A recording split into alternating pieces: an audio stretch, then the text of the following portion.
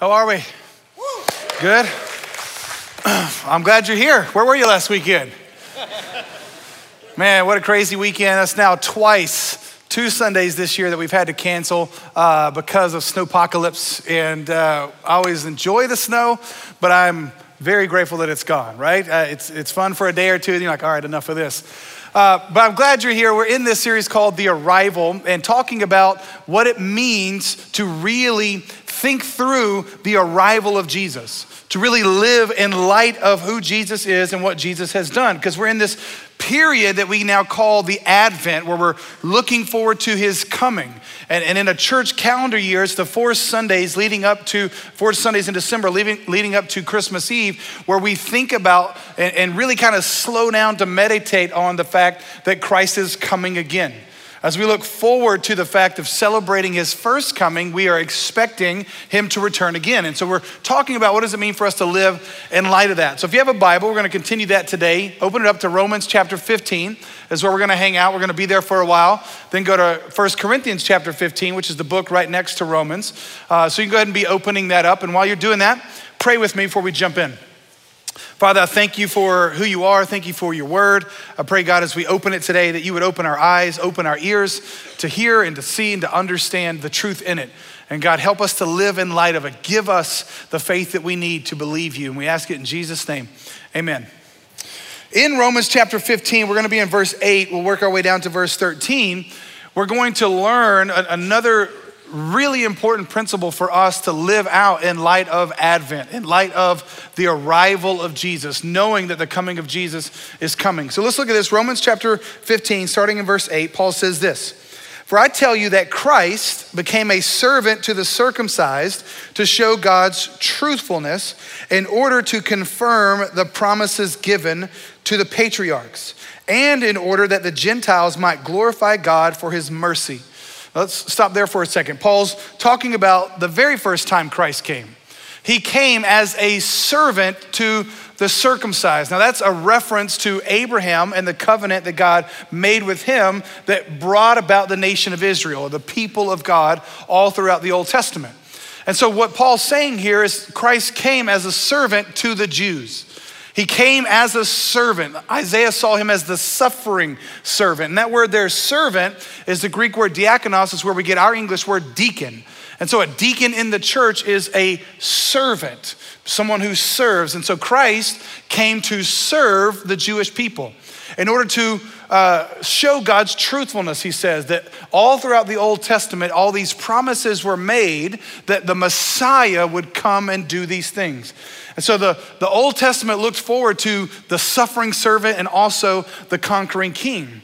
Now, the confusion a lot in a Jewish mindset is the Old Testament looked at both of those, and now Jewish people don't believe those were two separate events. And so they're still waiting for the coming Messiah, but we believe that was Jesus, that he came the first time, the first coming, the first Advent, and he's gonna come again. And in that first coming, Paul says he came as a servant to the Jewish people, but not just for the Jewish people. He also came for the Gentiles. Now the word there, Gentile, just means non-Jew, but the Greek word is ethnos. It's where we get our English word ethnicities. And so literally what Paul's saying is Jesus came not just for one group of people, but for all groups of people. He came for all groups. That's the vision that John had in the book of Revelation, when he had this vision where he saw people of every tribe, every tongue, every nation. It's not nations so much by the way we define them today, by borders and those kinds of things, but he's talking about different ethnocentric linguistic groups. And so Christ came so that all groups might know the mercy of God, might know that God loves them. And then he gives us some of those Old Testament promises. So look at this in verse 9. He says, "As it is written, therefore I will praise you among the Gentiles and sing to your name." Verse 10, I love this phrase, "and again," you're gonna see it two more times. "It is said, rejoice, O Gentiles, with his people." Verse 11, "and again, praise the Lord, all you Gentiles, and let all the peoples extol him." Verse 12, "and what?" Again, that was good, man. 11:15, great job. I'd like for you to call and respond, all right? And again, Isaiah says, the root of Jesse will come, even he who arises to rule the Gentiles. In him will the Gentiles hope. Verse 13, here's the main verse I want us to focus in on. May the God of hope fill you with all joy and peace in believing, so that by the power of the Holy Spirit, you may abound in hope. So Paul, before he talks about this hope that we have, he's giving us the backstory. Because most of us, if not all of us here, would fall into that Gentile category unless you are ethnically Jewish. And so what he's talking about was when Christ came to the Jewish people, he came to save them, but not just them, but all people. And so since we're in that category, we now have the reason to hope that all the Old Testament promises have been fulfilled in Christ, and now they apply to us. Now, because of Christ, he came as a servant and to bring in literally people from every tribe, every tongue, every nation, so that we might receive mercy. And then he gives us these Old Testament promises, these Old Testament references. He says, as it is written. And then he quotes different parts of the Old Testament. And then he says, and again, and again, and again. And those are just a few of the promises. There are hundreds of promises that Christ fulfilled. And so Paul's doing this all for one reason. He's doing this to show us now, in between the first coming of Christ and the second coming of Christ, that if we believe Christ, we have the most reason to hope. He wants us to abound in hope. Now let's break down verse 13. I love how he says, may the God of hope. See, our God, literally his characteristic is hope. He's the God of hope. 1 John calls him love. He is love, so he's the God of love. This phrase here of hope is written in such a way in the Greek where it's called the genitive. And that case of a noun is said to qualify or give a characteristic of the subject. So God is the subject. He's the subject of the sentence, and this of hope is describing the type of subject he is, the type of God he is. It's a word to give characteristic qualities. One said it's to show the possessor of something. So God, our God, is the possessor of hope. He is literally hope. Now the word hope, interestingly enough, means a confident expectation of a future event. We say it again, a confident expectation of a future event. Would you say that God is confident of future events? Future, expectations? God's never been disappointed. God has never thought, oh, I didn't know that was coming. Why? I was trying to describe this the other day to my 8-year-old daughter who knows Jesus, and we pray every night, or pretty much every night as a family, and each person will pray. And I've been trying to teach my kids that we pray to God the Father in Jesus' name, because most of the time, my family, they pray to Jesus. I'm like, no, we pray to God. And so I'm having this conversation with my daughter the other day when we're eating together, and I'm explaining to her the Trinity. One God, 3 persons. So she's like, okay, God, the Father, the Son, the Spirit, all are God. And then she asked this question, where did God come from? I said, well, baby, God's always been there. And as best as she could in her 8-year-old mind, she was trying to get it. She's like, but who is his mom and dad? Baby doesn't have a mom and dad. He's always existed. There's never been a time that God was not. And you could just see it, as much as she could in her 8-year-old mind, and then it was on, well, what's dessert? You right? You know what I mean? Then we were off. But when you stop and think about that, even to a 39-year-old mind, it blows your mind, doesn't it? Because God had no beginning. No beginning. Time is a creation of God's. It's a creation of God's.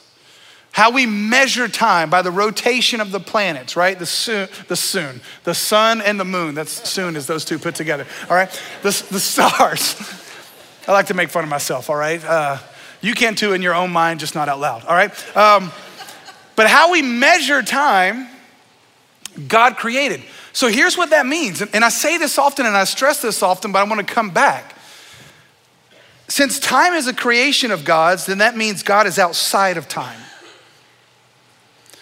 So you got the beginning of the world, you got the end of the world, whenever that is, this heaven and earth, and everything in between, the thousands and thousands of years. God stands outside of that. So that means the past is not just something he knows about, it's somewhere he is. The present is somewhere he is, and the future is somewhere he is.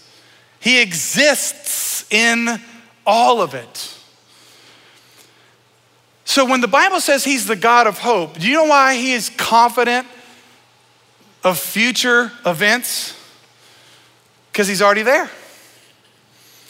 Now, just sit with that one.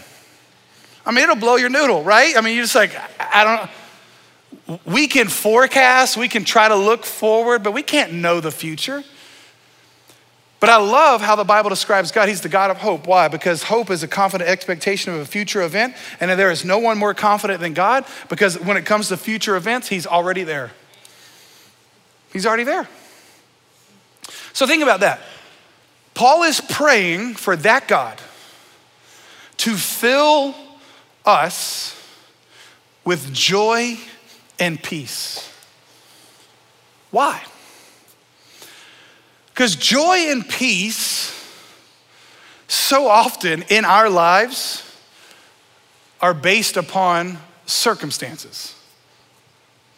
I could say it to you like this. I just thought of this as I was talking. Joy and peace is based upon who our God is. And if our God is our finances, joy comes and joy goes, doesn't it? You got more month than money. If our joy and peace, if our God is health, then we got joy and peace as long as we're healthy. Most often, our joy and our peace is based upon things we can see.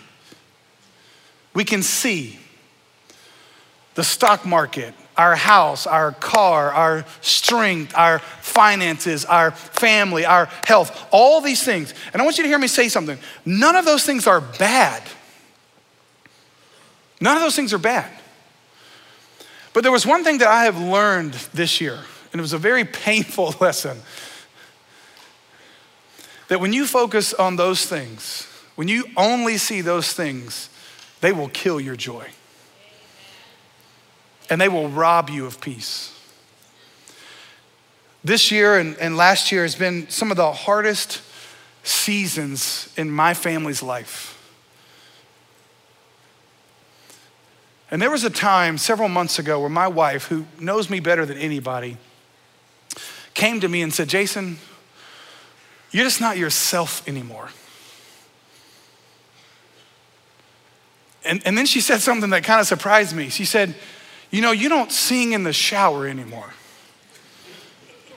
I was like, well, I thought that was a good thing. Like, I didn't want to hear me. She's like, yeah, I don't want to hear it, but I know when you're doing it that you've got joy. She said, but you haven't sung in the shower in a long time. She said, you just always look anxious and depressed and you have no joy. And joy is robbed when your peace is robbed. And I started really praying and thinking, and that's why this verse spoke to me so much, is that, man, what's really the source of my joy and peace? Is the source of my joy and peace what I can see or what I can't see? See, Paul says this unique phrase here. He says, joy and peace in believing. In believing. That word there, in, is a preposition of means. What that means is the way that peace and joy come is through the means of belief. Well, belief, the Bible tells us, is in things we can't see. Doesn't take any belief when we can see it. So belief, or we might say faith, is believing in what we can't see. Hoping in what we can't see. And so what I was so convicted of is, listen, even though this has been a tough year, even though things definitely didn't go the way I wanted them to go, I still have God. And this God that I have, or better yet has me, is the God of hope. And so I need to put my belief, my faith, my trust, and not in what I can see, but what I can't see, which is God.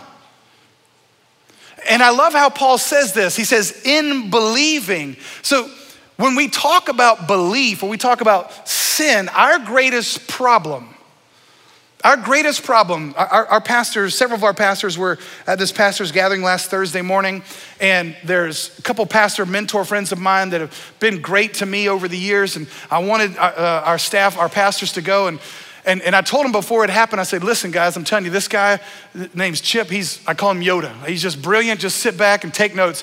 And after it was over, they all just looked at me like, wow. I'm like, I told you, man.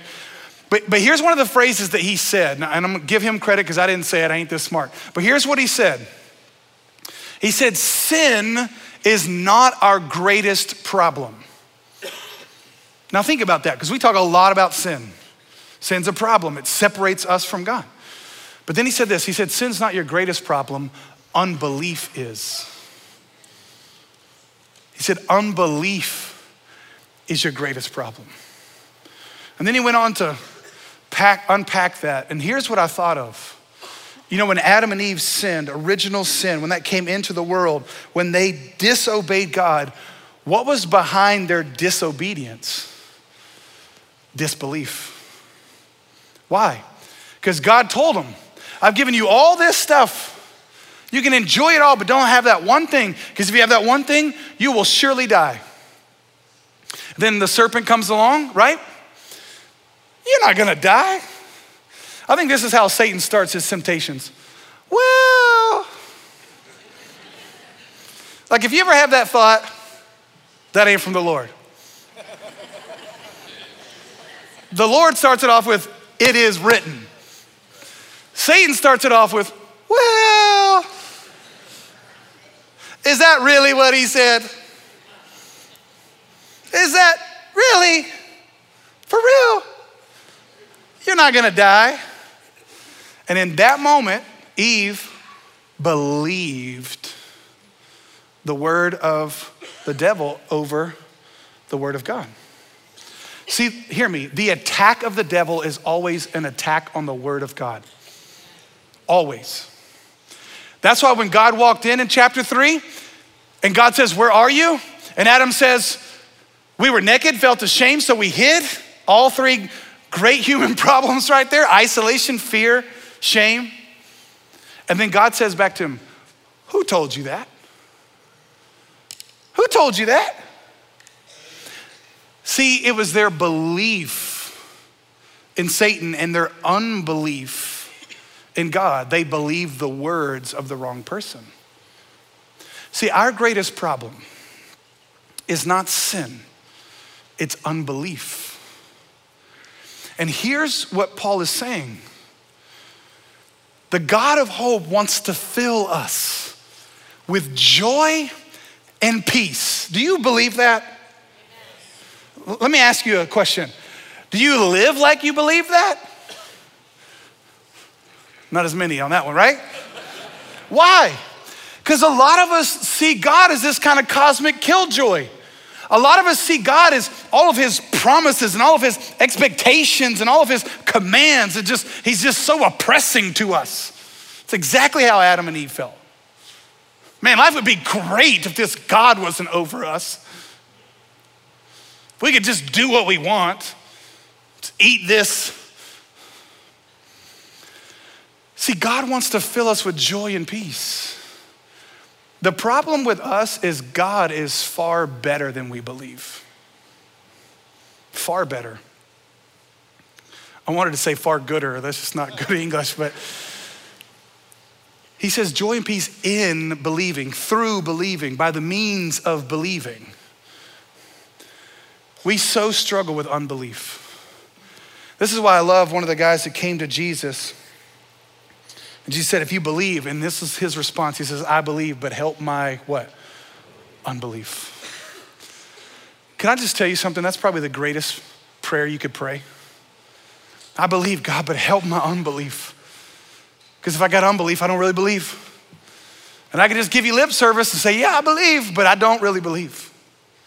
You know what I have found in my own life? It's actually far better of a relationship when you're honest. You found that to be true yet? If you haven't, we got divorce care and grief care and all kinds of stuff. Recovery. When you're honest, relationships go better. Think about it like this. God came to start a relationship with us through Christ. So our relationship with God will go better if we're honest with him. If we say things like the guy said to Jesus, I believe, but help me because I don't believe. Like, is this dude schizophrenic? No, he's human. Something shifted in me years ago when I started praying honest prayers. I used to pray like, God, I love you. I believe you, right? I just kind of trying to think of all the things he wants me to say. And then I started praying, God, I don't love you. God, I really want to sin right now. Now that's scary when you're saying that to a holy God. I really want to disobey you right now. But then I love what Paul says, in believing, so that by the power of the Holy Spirit. See, the good news about God, when I say he's far better, he's far gooder, is God never gives you a command or me a command that he doesn't expect himself to empower. When God gives you a command, he's also going to give you the grace to obey it. The problem so often is we try to obey the command without asking to be filled, without asking for the power of the Holy Spirit. So when I'm talking about being honest before God, what I'm saying is say to God, God, I really want to love you, but I don't right now. I really want to believe you, but I don't right now. So I need you to help my unbelief. I really want to love people, God, but I hate them right now.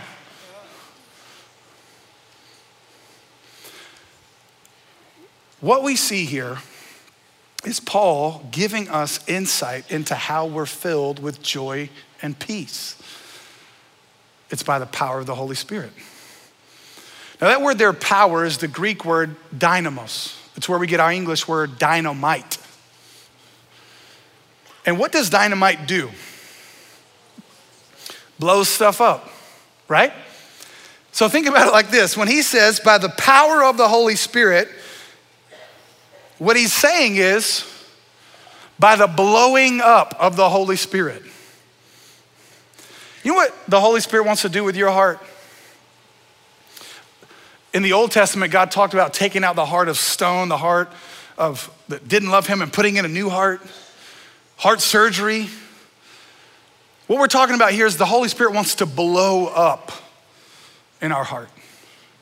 The Holy Spirit wants to give us what we don't have and blow up what we did have. He wants to remove the old and put in the new. And this is why this is such good news. It's because Paul is praying for this to happen. He wants them to be filled with joy and peace by the God of hope through the power of the Holy Spirit. And so when I'm talking about being honest, what I'm saying is you're begging God to do just that. God, would you blow up my heart? God, I'm really struggling serving my spouse right now. Would you blow up my heart? Would you give me a new heart? Would you give me new desires? Because I don't believe you. See, every sin, the power of sin is the promise of sin. See, what got Eve was the promise that she would be like God. That's what got her. Oh, I want to be like God. So you want to kill the power of sin? Cut off the promise. Cut off the head of the promise. When sin comes to you, When Satan comes to you and tempts you to do something that God says not to do, you have to ask, okay, what's the promise? What's the promise underneath this power? If I can deal with that, that's the area of belief. If I can cut off the head of unbelief, then I will struggle less and less with sin. Now we gotta move on, but I want you to understand this point. If Jesus Christ came and lived a perfect, sinless life, died a sinner's death, rose again, then we have the most reason of any people on the planet to never lose hope. And what is that hope? That if I keep believing that the Holy Spirit will do just that. And even in my unbelief, I'm praying and ask him to help me believe more. See, Christians, because Christ came, we have factual evidence that he came and he'll come again. And the reason we believe that he'll come again is because we have factual evidence he came the first time. So if he wasn't lying the first time, he won't be lying the second time. And if that's true, then we have the most reason to hope over any person on the planet. The God of hope fill you with joy and peace and believing. See, what I realized was I was believing in what I could see and not believing in what I could see. And then God showed me, Jason, if you've got me, it doesn't matter what your circumstances are. It doesn't matter what kind of year you've had. You have every reason to abound in hope. Now think about that. When I think of the word abound, I think of like Peter Cottontail, like right, you're just the rabbit kind of bounding through the forest. I think that's the song. Probably should have looked these things up before I get up here. It's not what the word means. The word means to be full. I love this phrase, beyond the norm. Christians should have hope beyond the norm. Why? Because Jesus is coming. Let me give you my point, and we'll unpack it as we look at 1 Corinthians 15. Here's my point. Knowing the arrival of Jesus is coming, abound in hope. Knowing the arrival of Jesus is coming, knowing that, abound in hope. Beyond the norm. I'll say it to you like this, beyond what you have reason that you can see to hope. Because the God of hope is certain of future events. And if he's your God, you don't have to know the events if you know him. If you know him, you have every reason for joy and peace and hope in believing. See, I think this is probably one of the best messages that a Christian could hear in 21st century. Because as Christians, our faith needs to remind our face that we have hope. We have hope. And I'm not talking about coming to church with that kind of trite Christianese. Hey, you brother, I'm good, brother, great, brother, everything's good, brother. No, I'm not talking about that kind of superficial kind of joy where you see bad things as good things. No, bad things are bad things. It's okay to grieve them. Jesus was on the cross and he said, Father, why have you forsaken me? So Jesus felt forsaken even though he knew he wasn't. And so it's okay to be human. It's okay to be honest. I'm not saying don't feel. See, being Christian doesn't make you less human, it makes you more. Because you and I have every reason now to be the most honest. God, I'm really struggling here. I don't get it. I don't understand. What are you doing? But I want you to understand something. Feeling helpless is completely different than feeling hopeless. It's okay to feel helpless. It's never okay to feel hopeless. Why? Because we know the end. Flip over to 1 Corinthians 15. Let me tell you what I mean by this. One book over, 1 Corinthians 15, towards the end of the chapter, starting in verse 51. You're gonna see, hopefully, some similarities between the two. Same guy wrote them to different groups, but being the same guy, you have similar themes. 1 Corinthians 15, verse 51, listen to what Paul says. He says, behold, I tell you a mystery. We shall not all sleep, but we shall all be changed. In a moment, in the twinkling of an eye, at the last trumpet, for the trumpet will sound, and the dead will be raised imperishable, and we shall all be changed, or we shall be changed. He goes on, look at verse 53. For this perishable body must put on the imperishable, and this mortal body must put on immortality. When the perishable puts on the imperishable, and the mortal puts on the immortality, then shall come to pass the saying that is written, again referring back to the Old Testament, death is swallowed up in victory. Oh, death, where is your victory? Oh, death, where is your sting? The sting of death is sin. The power of sin is the law. But thanks be to God who gives us the victory through our Lord Jesus Christ. What is he saying there? Is there ever a more helpless feeling than death? There's not. Death comes for us all. Death and taxes, right? That's the two things you can be certain of. Death comes for us all. And please understand me, because I think a lot of times people think that we're not healed because we don't have enough faith. And I want you to understand something that can really hurt people if we kind of take that mentality. Oh, you would have been healed had you had more faith. I think we can really damage people. Because I want you to understand something. Even if God did heal you, you'd still die. Every person that Jesus healed still died. So why did he heal people? He healed people physically to show that he had the power to heal them spiritually. It was a foretaste of what he was gonna do with his own death. What is Jesus saying when he heals somebody? He's saying death and sickness doesn't have power over me. So here's what Paul's saying in 1 Corinthians. I want you to get this. There's nothing more helpless than death. Feeling like you can do nothing to stop it, because you can't. You can Botox all you want, you're still gonna die. Right? You may not have wrinkles, but you be dead. But hear me, and I'm not trying to be trite or even funny, even though that just happens naturally sometimes. Here's what I'm saying to you. How does a Christian face death? Honestly and hopefully. Christians die differently. Why? Because Christians know death doesn't have the final word.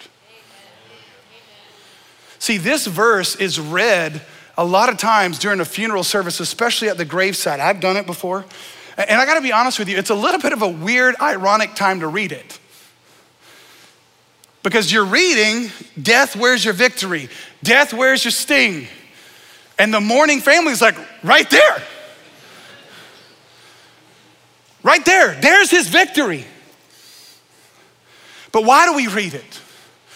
We read it to remind ourselves of the hope we have. That ain't the end. Christ was the first fruits from the dead. What that means is he was the first of a lot of other fruits coming, which would be you and I in believing. If we believe the God of hope, he will fill us with all joy and peace so that we may abound in hope. And when you abound in hope, in the God of hope, then death can't even rob your hope. Death can't even take it from you. And yet, there's nothing more final than death, but you know what takes us from us? Debt. Like debt takes your hope from you. Takes your joy and your peace. Again, I'm not saying as Christians we should walk around with a superficial joy. It's okay to grieve, but even as Paul said in Corinthians, you're sorrowful yet always rejoicing. Why? Because you have hope. If hope dies, you got nothing. So here's what I'm saying to us as Christians. As Christians, we have the most reason to hope. We have the most reason to never give up, to never quit, to fight to the end, to pray to the end, to serve to the end. Why? Because we know how it ends. Death's an upgrade, man. I'm getting Jason 2.0 after this. This is awesome. So guess what? Up until my dying breath, I will keep at it. So I love great preachers of old. I believe it was Charles Spurgeon. They told him, you need to quit preaching or you're gonna die. So he doubled it up and preached twice as much and died when he was 55. Was that dying young? I don't know, you tell me, but he died fruitful. Why? Because he had hope. I hope the Lord lets me preach till I'm 80 or you're tired of me, I don't know. But you know what I'm never gonna do? Never gonna give up preaching.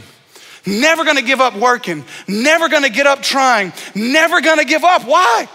Because Christ got up.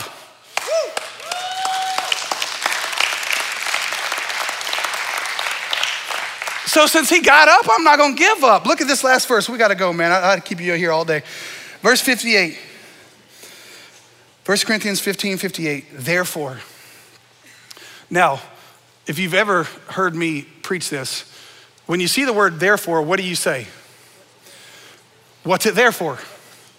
Right? Hermeneutics 101. When you see the therefore, it's there for a reason. So you're asking yourself, what's it there for? And so to understand verse 58, you have to go back to verse 51, which is why I started there. Therefore what? Therefore, since death doesn't get the last word, since death doesn't have the victory, since death belongs to the power of God, therefore, my beloved brothers, be steadfast, immovable, always abounding in the work of the Lord, knowing that in the Lord your labor is not in vain. Steadfast and immovable. Steadfast and immovable in what?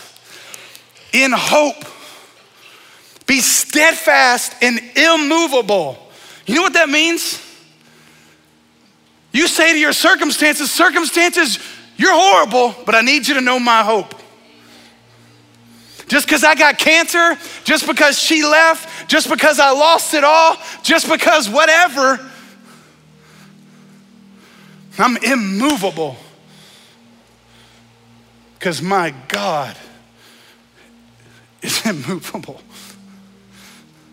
And then he says, I love it. He says this, always abounding. That word abound in 1 Corinthians 15:58 is the exact same word as Romans 15:13. Abound in hope, abound in work. You wanna know how you haven't given up hope? You haven't given up trying.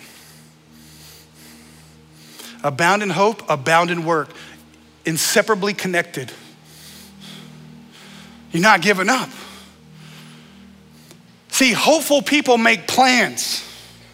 Hopeful people strategize. People full of hope, they don't give up. They keep loving their spouse even when their spouse isn't loving them back. They keep serving, they keep believing, they keep showing up. The most hopeful people we have here in this church are those who come to serve. Why in the world would somebody get up at 6 o'clock and come out in the freezing cold and put out parking lot signs? Why would they do that? Because they're hopeful that God's gonna move in somebody's life. See, my hope is displayed or proven in my work.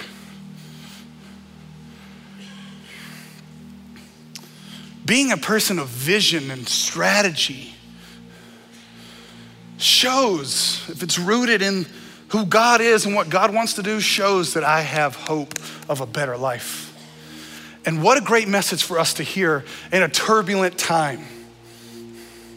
See, as Christians, we get so tied up in politics and world events. Can I just tell you something? God's gonna take and remove people of power as he sees fit. I ain't gotta worry about that. I ain't gotta worry about who's the president or who's not the president. If we would spend half the amount of energy in church as we do on politics, maybe Jesus would already be here. Now listen, I'm not saying don't vote. Pray and vote your values. Yes and amen. Thank God that we live in a democracy and people defend that. But what I'm saying is this, there's something beyond what I can see. And that's what we're working for. So as a church, we should thank God that we're a part of a church with a vision to reach people, to see lives changed, to see disciples made. It bugs me when people get saved and then they get complacent. And we're like, don't we have enough people? No. Aren't you glad we didn't stop before God reached you? And now that you're here, you think we can fold up and go home? No. But I want you to hear me. I want you to hear me. This is not about a big church. This is about a smaller hell. The point is not them being a part of Revolution Church. The point is about them being a part of the kingdom. That's why we want to plant new churches. But hear me, if we don't have a vision like that, then we have all, Paul says in 1 Corinthians, are the most to be pitied. Because when you have no hope, you don't make plans, you don't strategize. So listen, man, we're making plans, we're making strategies as we end out 2017, look forward to 2018. Why? Because people need to know this hope that we have. And I want you to hear me. The most attracting thing you can give people is not a memorization of the Romans road. It's joy. You just take joy to your office and you see what God does. You take some hope and some peace in your home and you just see what God does. When your world falls apart and people are like, how are you holding it together? Man, I got hope beyond this life. I think the defining characteristic of Christians should be joy, peace, love. It's almost like it's called the fruit of the Spirit or something.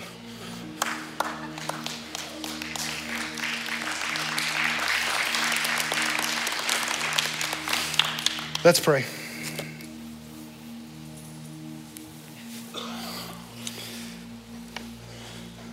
Father, thank you. Thank you that we can have an honest conversation.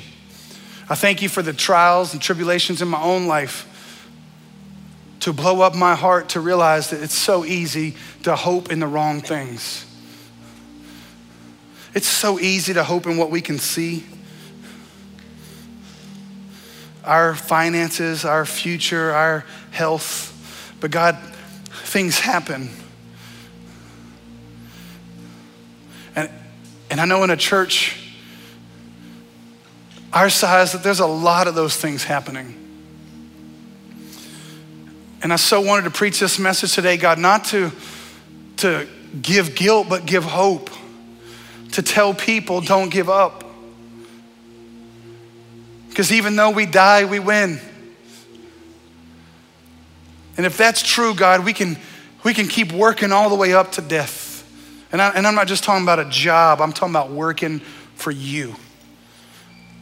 The work of the Lord, Paul said. Because we know that our work is not in vain. So God, I pray for our church that we would continue to have hope and plan and strategize. And if they don't go the way we plan and strategize, we'll regroup and hope and plan and strategize again. Because we got the God of hope. And I pray for marriages and families and kids and jobs and businesses. For us to leverage those things as tools to share the hope that we have. And God, I pray for anybody that doesn't have the hope of Jesus, that you would save them. Nobody looking around or talking here as we close.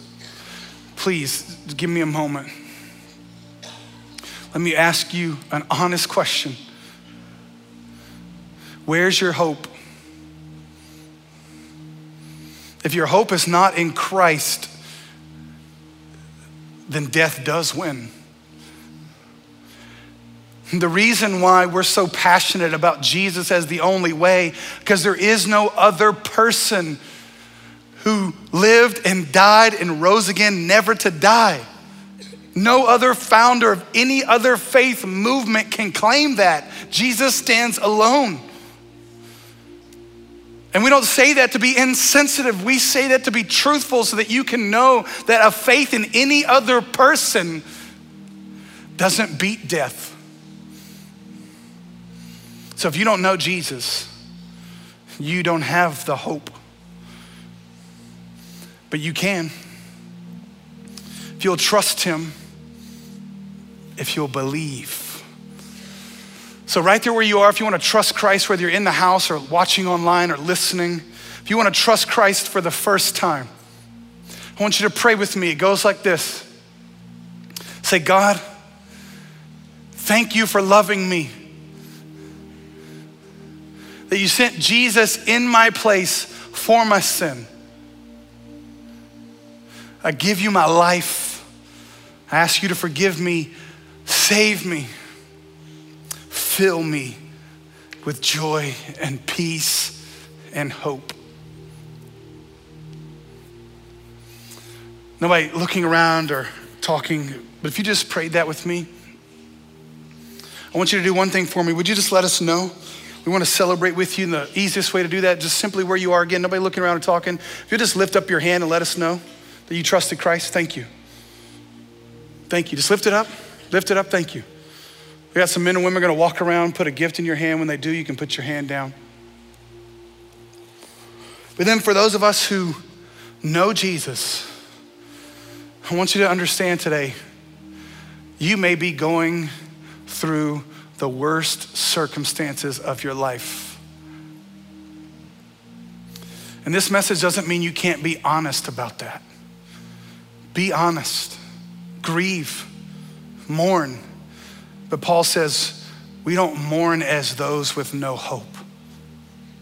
So know that whatever you're grieving, whatever you're mourning over, that this isn't the end. That Christ will come and he will make all things new for your good and his glory. Believe that. Father, we believe, but help our unbelief. In Jesus' name, amen. Hey, real quick before we get out of here, let's give it up for those who just trusted Christ, man. So great. We want to help you. That's why we give you that bag. And there's some next steps in there. If you please take those, let us know who you are. That'd be fantastic. And as always, we got men and women are gonna be down front after our service is over, called a response team. They'd love to pray with you, talk with you. Maybe that's your prayer. You come up and say, I believe, but help my unbelief. And we'll pray, we'll join together with you for that. Make sure when you leave, you get those Christmas invites. Next weekend's different service. We've got 2 on Saturday night. So if you can come Saturday night, that'd be great. Makes room for Sunday morning. Then our normal service time Sunday morning here in Canton, 2 in Jasper on Sunday, next Sunday as well. We love you guys. We'll see you then.